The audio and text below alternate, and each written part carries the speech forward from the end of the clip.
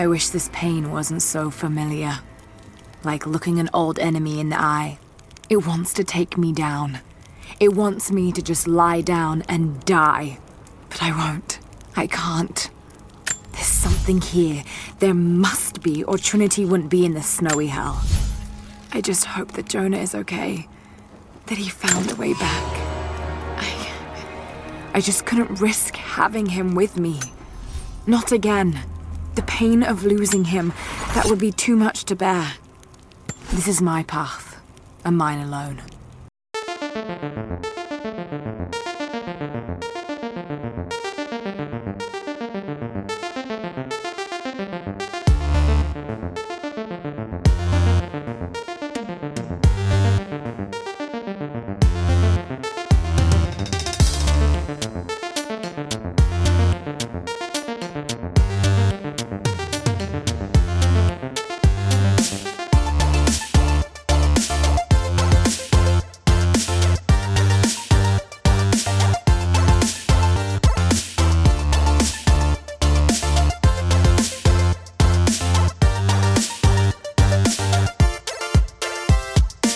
Hello, everyone, and welcome back to the Furidashi podcast. I'm Nicholas. I'm here with Lauren. Lauren, say hi to everybody.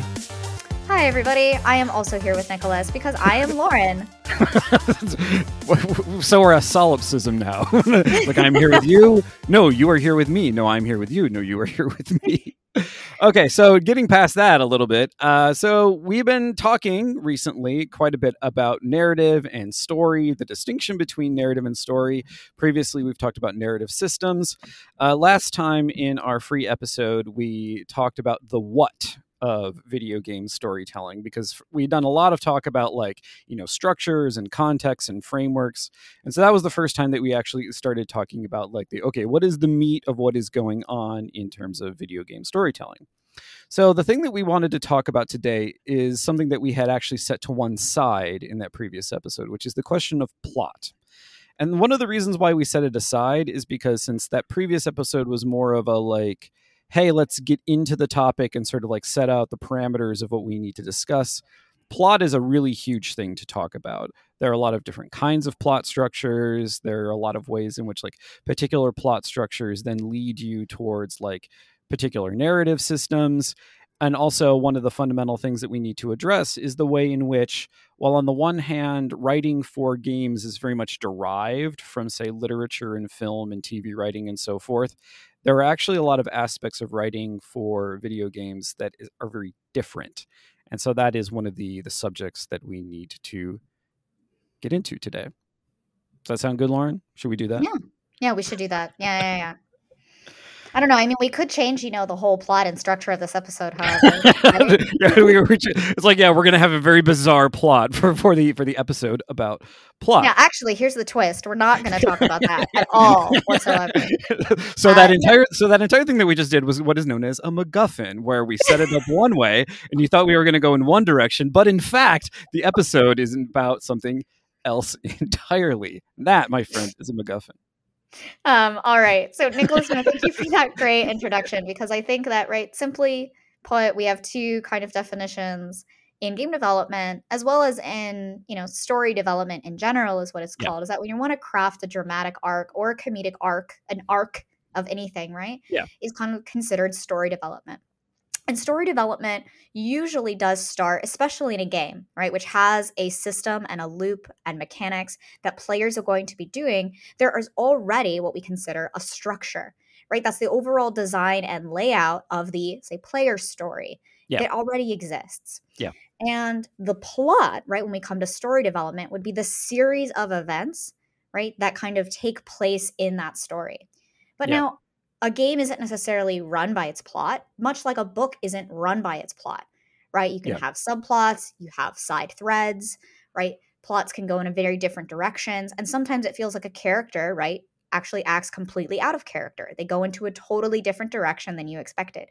So what's interesting, though, is when it comes to story development in games, my big point, right, for first, when we look at plot development, is that the structure of a novel doesn't really exist. You have to create that autonomously as the writer, right? Now, a novel technically has chapter 1 to chapter 10, right? But the order in which you tell them, the plot, the order in which you tell them doesn't necessarily have to be the plot. The plot is just a series of events, right, leading up to the finale, which is the end of a TV series, the end of a movie, the end of a book, the end of a game.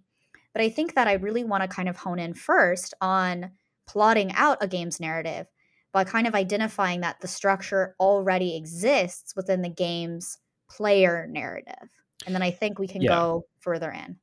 Yeah, so I mean, you can even see this in games that don't really have much of a story to begin with. You could even see it in a game as simple as like Super Mario Brothers, where like the structure of the gameplay, in fact, the fact that you have a series of levels and you have to sort of progress through them sequentially, but then there are also ways to sort of skip that sequential sequence where you can use the warps.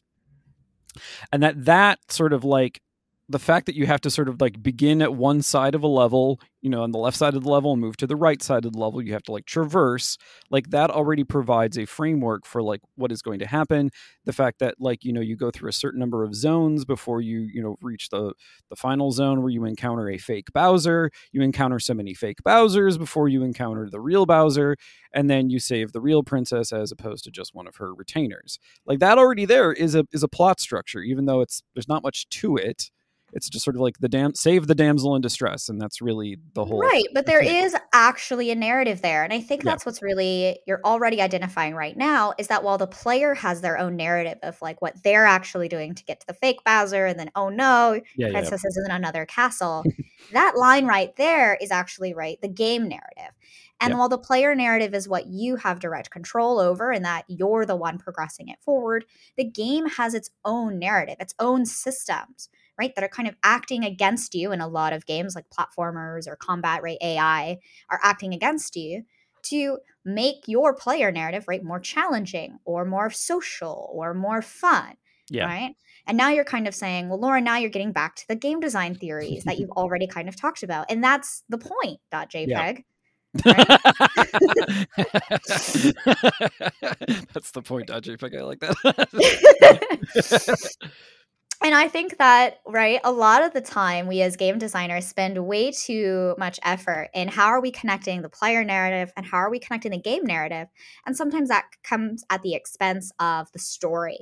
And that's where plot lives, is the story, right? Yeah. What is the actual emotional resonance? What are the things that the player sees and hears that actually help connect that? Because if you just focus on the systems, right, and you just focus on the mechanics, you're not actually going to correctly connect them into a holistic narrative experience of that kind of genre. Well, yeah. And the thing is also, even though we're talking about these as distinct things, like this system, that system, and so forth, like when you're thinking about the plot structure of a game, oftentimes that is going to have not necessarily a determinative relationship with your systems, but it will definitely like push you in particular directions or push you away from certain things, I guess is a better way of putting it. So like if you have a game that is primarily a mystery, it's primarily a whodunit, and it's about finding, like, going out and talking to other characters and solving figuring out what's going on, putting clues together and so forth. You're not then going to want to have sort of a dialogue system that is like your typical shooter where someone's just talking in your ear the whole time explaining everything to you, because the point of the game is to go out and find the information, not to actually have the information just force fed to you as you go along. That's not really a very great mystery.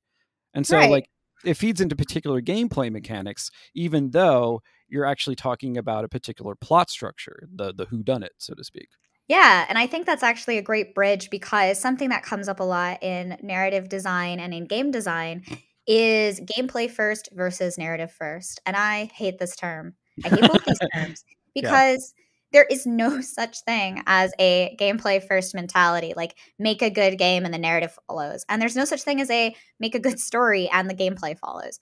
I will say there's an exception, and that is the visual novel or primarily text-based, right, genre, or a primarily text and art-driven game, where in that case, like a mystery whodunit, if it is a point-and-click adventure and you have fantastic art and a lot of dialogue is about putting pieces together of a paper and you're reading it, well, then in that case, it is very similar to a novel because you are reading it and it happens to be interactive. So in that case, I'd say it's an exception, but let's look at, like, say, Call of Duty, right? You can't just make a narrative first Call of Duty. You're probably going to get Uncharted. If you make a gameplay first Call of Duty, you're going to get Warzone, right? Yeah. So there's only, and I hate that because both are lacking, right? Different experiences. If you say you wanted to make a multiplayer Uncharted, right? Now, well, okay, let's look at this. Let's try and talk about it in a little bit more neutral terms. Yeah, it's more like they exist on a spectrum. And so what you're talking about is the fact that like, because of the fact that it's a spectrum, but people tend to talk about it as if they're poles. It's either this one or it's this one, when in fact, most games exist somewhere between those two poles.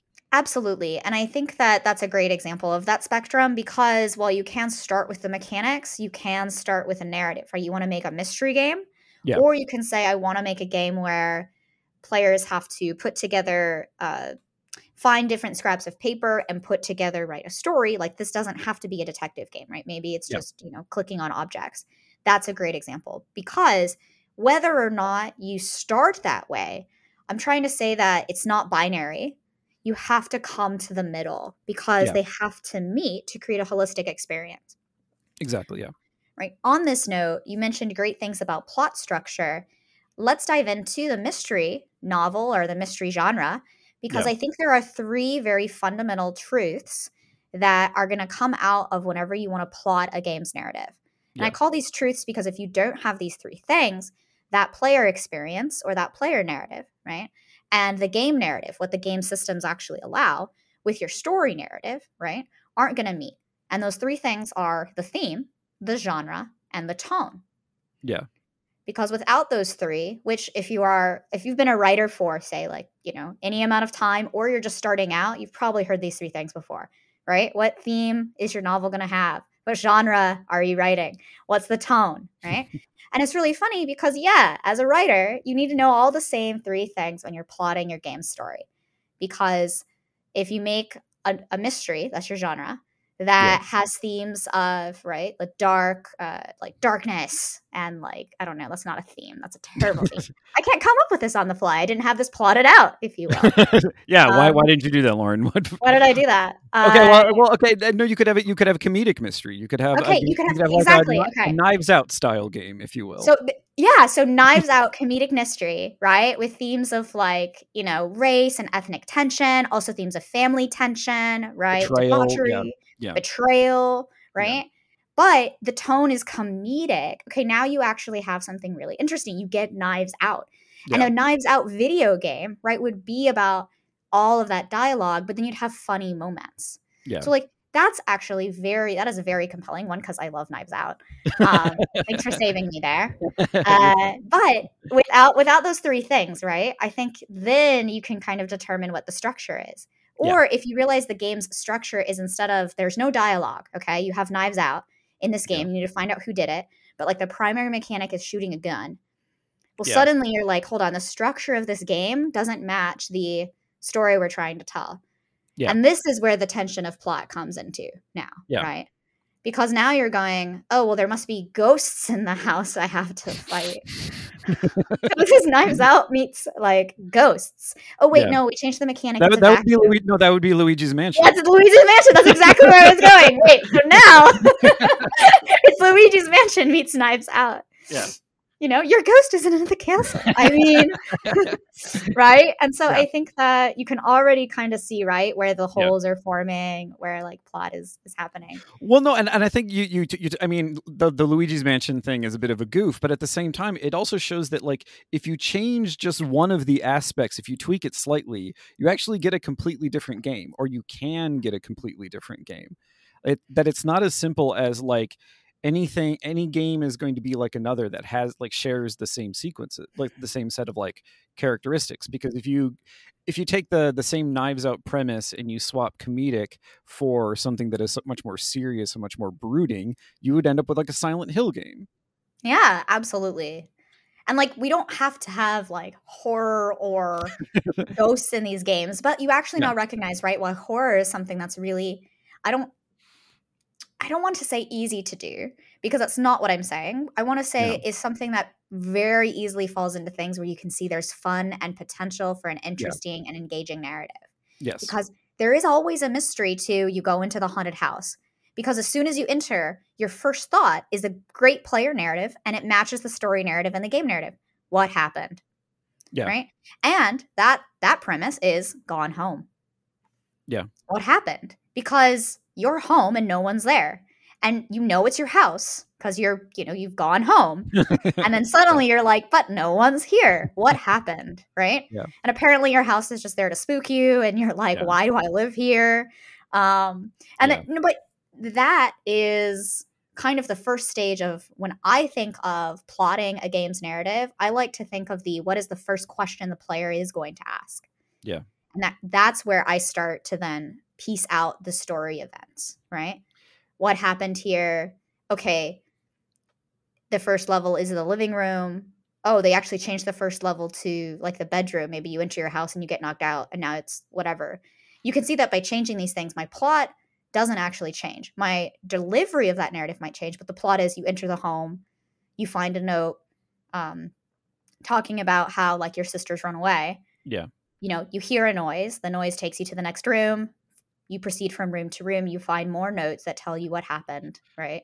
The door is locked. You need the key, right? Well, Etc. and so actually, do you have, if you have anything more to say about that? I have nothing more to say about Okay. that. I was kind of like trailing off there. Because you're already bringing up an issue that we need to address very specifically, which is that sort of like how games generally do this differently. Because if you were reading the novel of Gone Home, like it would just be told to you what's happening. Like this happens and then this happens and then this happens. But what Lauren just said is like you find a note, then you hear a sound and you go over there. But the thing is like those are all things that the player actually has to do. And so there's a fundamental difference there where it's like you're writing for a situation where player choice is involved. And if you guys want to read, my cat is being very annoying. She's trying to eat the rest of my lunch. If you want to read more about sort of like how specifically to deal with like writing for player choice, there's a really great chapter in what is her name? Hannah Nicklin's new book, Writing for Games, Theory and Practice, I think is what it's called. And in there, she talks specifically about this problem that like you have to make a sort of like as a writer, as someone who's trying to develop a story for a video game, you have to think very conscientiously about how much you want to like leave that open for the player to determine as they go along, and how much you actually want to sort of like not necessarily push them, but definitely like encourage them to behave in particular ways so that they will find certain things, like find notes or find letters or find clues or find like an old notebook and things like that. Like you have to actually have them. You can have traditionally written things in a game, but you can't just like shove them in the player's face, or else it's going to, then it's going to read just like a bad visual novel. Yeah. And so actually, I'm really glad you brought up that point because Hannah does a great job of structuring the phrasing that when we look at ludonarrative harmony or we look at game design, that a lot of the times there is this dichotomy that once again is a spectrum, but is very much a binary because a lot of games and a lot of game makers have made it binary. And that is, right, the player-driven narrative, right? Yeah. And the game designer driven narrative. And that's what Hannah's talking about right there. If we look at it from not just writing for games, but for designing games that tell an intricate story, how much are you telling the player, showing them explicitly, right? That explicit narrative on the screen versus how much are you letting the player themselves tell themselves implicitly, right? Potentially being guided by the game narrative or the game systems, but how much is the player's choice affecting what it is? And how much is it what your choices are? And I think this is fundamental because time after time again, we see Dragon Age Inquisition come up on our podcast because it is the premier dialogue choice game. But player choice and dialogue choices are inherently a designer-driven narrative, even if you as the player influence what that is, because you're not speaking to the machine. The machine is giving you the words to say and you choose them. Now, while the player choice is affecting the branches within that machine, Dragon Age Inquisition remains more of a designer-driven narrative than a player-driven narrative like Legend of Zelda Breath of the Wild. That is my hypothesis. I posit this.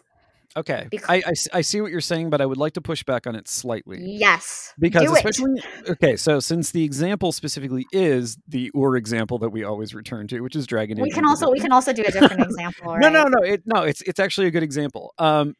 So when you're talking especially about the dialogue system in that game, it's sort of like the dialogue choice, the choice wheel, the BioWare choice wheel.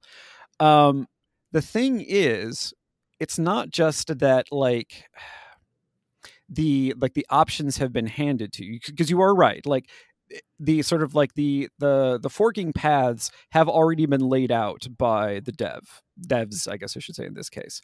However, there is still, I think, a much stronger player driven aspect than you're giving it credit for, because one of the things that happens, especially if you're trying to romance particular characters, it can then, if you go too far romancing one character, it actually excludes you from doing that from someone else. So the thing is, that is something that has been plotted out as a possibility by the designers, but it actually materializes in terms of gameplay because of the choices that the player makes. So I would actually kind of push that more towards the middle of that spectrum, at least with the Dragon Age example. Honestly, yes. I think that positing it all the way into designer driven is obviously then giving zero credit to the actual player's influence and what they can do. Yeah. Because, for me, just the dialogue wheel is actually very designer driven. The subsystems and reactions of a secondary system underneath of that, which is like a tagging system or a weight system, that is where you actually see more player choice being driven and what is actually being driven by the narrative. And I think that that's something that we'll probably see more out of BioWare games, because when you have played through Inquisition all the way to Trespasser, a two series, a double choice that I had made in the original game gave me an extra dialogue option and to get rid of all combat from a level in Trespasser. Yeah. Right? And if you put points into, what nobility in the main game, or you put points into Liliana's tree, I guess spyology. Oh my gosh, I completely subterfuge. There we go. That's the word. Yeah. Subterfuge, also known as spyology. If you put points in if you put points into that, you'll actually get different dialogue options as well. Yeah. And so I think what's really fascinating is that you take something that is explicit narrative, right? You take something that you present to the player, but then something over here that they're doing for gameplay, right? Yeah. Oh no, now it actually changes the explicit narrative. And that's the relationship you have. So this is a little bit of a tangent to, I guess, answering the question of how do you plot the game narrative? But I hope that you understand that it was important to kind of create that transitional structure, because you can see the structure of Dragon Age is very different than the structure of, Legend of Zelda. Yeah. Right? And thus the narrative or the plot of that would be different. Well, and also even just the branching structure of the overall story itself is more game centric than it is novel centric. In fact, when you see it in novels, when you see those so-called choose your own adventure books, those were originally called game books. The idea is that you're turning a novel into a game structure. And the reason for that is because games, I don't know, for historical reasons, or maybe that it's just they're better suited to this, have a lot more narratives that occur in a kind of an episodic fashion, where you can encounter different aspects of the total overarching story at different points of time, and you don't even necessarily need to do them in a particular order. So to go back to Dragon Age Inquisition, the war room gives a nice structure to all of that, because you can go to this zone, or you can go to this zone, or you can take care of this thing now, or you can take care of this thing now. And it's all laid out for you in a nice little map, and you can see the map, and you see the territories, and you see the various war fronts. It's really well done. But the thing about that is that so if you go to a particular zone, though, that zone actually has a series of objectives that have a more linear structure to them, but they can still exist within this sort of larger meta structure in which you can approach things in a fundamentally whatever order you want to. I mean, not it's a non-linear way. Yeah. And you're actually getting to they're both, and you're actually getting into the exact meat of the episode, which is also kind of our conclusion, right? where look at me plotting this out. Where a plot in a novel and a plot in a film or a TV series is linear, Now, whether or not you're viewing it linearly, like we could look at The Witcher's recent Netflix series as a great example of this, because it's told in short stories. Each episode, right, is at a different kind of time period. And if you've never watched it, hello, I'm spoiling it. Or making it easier to watch. We'll see. Yeah. But The Witcher was a video game, but started as a book before a video game. Okay. Yep. The first book is told in a series of short stories that one story takes place in what is like present day and one is in past day, right? The Yeah. past day. What? Sorry. I believe it's called the flashback, Lauren. They're called flashbacks. Well, no, what's interesting is it's not a flashback and then you come back to the present. Yeah. It's a short, people say it's a series of short stories, but it is kind of like a flashback. Each story takes place in one timeline, and then sometimes the preceding one is a actual flashback, and sometimes it's not. It's just a random short story that did take place in the past that has a tangential relationship that then a few chapters later you will see. Yeah. And what's fascinating about the Witcher novel is that the book itself is very nonlinear in that, right? You're not actually getting Agatha Christie walks into a bar and suddenly there's a corpse there. Oh no, it's the corpse, right? And then, you're not getting that mystery kind of thing. And then you're not like, so tell me what happened that night. Oh, let me tell you. And the next chapter, I'm telling you what happened that night. Chapter after that. And thus here we are, puff on the cigar, right? Like you're not getting that linearly. Books and TV are naturally linear, but a game is naturally non-linear. And I think that, well, I mean, it can be linear, but what I'm saying is like what you were talking about, right? With a non-linear, you can resist it. You're resisting the word naturally. And I get it. I also resisted it. I said it and I resisted it. I was like, wait a second, that's not what I mean. What I mean is that games, especially now when it's an open world, right, environment, or it's an open world like story, the reason why you look at open world narratives differently is that it is by the premise of being able to go anywhere and do anything and receive the narrative in any order. It is naturally nonlinear. That is what I'm talking about. Yeah. Open world narrative, like the two examples we previously brought up, naturally nonlinear. Yeah. Single player campaigns that are from one set level to the next set level, like an Uncharted, like a Tomb Raider, right, are naturally, because of the structure, right, of level to level to level, fall into a typical pattern of linear storytelling, where a traditional book or a traditional plot of a TV show or of a of a movie is linear, right? The movie begins, the movie ends. Plot, hold on, sorry, just one quick thing before you speak, Nicholas. Plot in of itself is the series of events, right, that kind of show the beginning, middle, end. Is a linear story development structure. Yes. But it becomes very hard when game designs and the game structure are in a non-linear way to recognize that your plot has to fit into a non-linear format, which means that much like the Witcher TV series on Netflix, players may be confused about the story until they have experienced enough of those non-linear events, right, to recognize that by the end of the Witcher series, oh, these are all taking places in different timelines. Yeah. Right? Now I get it. And then, right, the game structure and narrative then may at the end. Well, the thing, excuse me. Sorry, I brought up a lot there, and I like. No, it's good, because one of the things that I wanted to point out is that though the Tomb Raider games usually are linear in structure, they don't actually have to be, because they have a very episodic quality to them. And a lot of it has to do with, there are particular zones. Like you are in this zone, you're in this dungeon, or you're in this tomb, et cetera, et cetera, et cetera. And so the thing is, even though they've been traditionally done in such a way where they've been plotted out sequentially, you wouldn't actually have to do that. In fact, you could have a Tomb Raider Inquisition or Dragon Age Revelation, like whatever Dragon Age Revelation, whatever mashup of Tomb Raider and Dragon Age you want to have, where you can use that sort of. In other words, Lara could have, like, say, an initial zone where you go through the whole tutorial sequence of like, this is how you shoot the bow and this is how you use the grappling hook. But then at that point, like, some person could come to her and like, no, you need to go to Bolivia to do this thing. It's like, no, you need to go to Egypt to do this thing. Like, no, you need to go to like Iceland to do this thing. And then you have a map. And on that map, you can go to Iceland, or you could go to Bolivia, or you could go to Egypt. You could do any of those zones, because they don't have to be sequential. Like, that's the thing that I always found rather strange about Tomb Raider games. Is like, well, why can't I choose to go to this place instead? So to go back to something that Lauren was saying, and the reason why I resisted this idea of like it's naturally one or the other, is that when you think about sort of that the way the plot is broken up, because it's not just how things are sequenced, it's also about how it's broken up.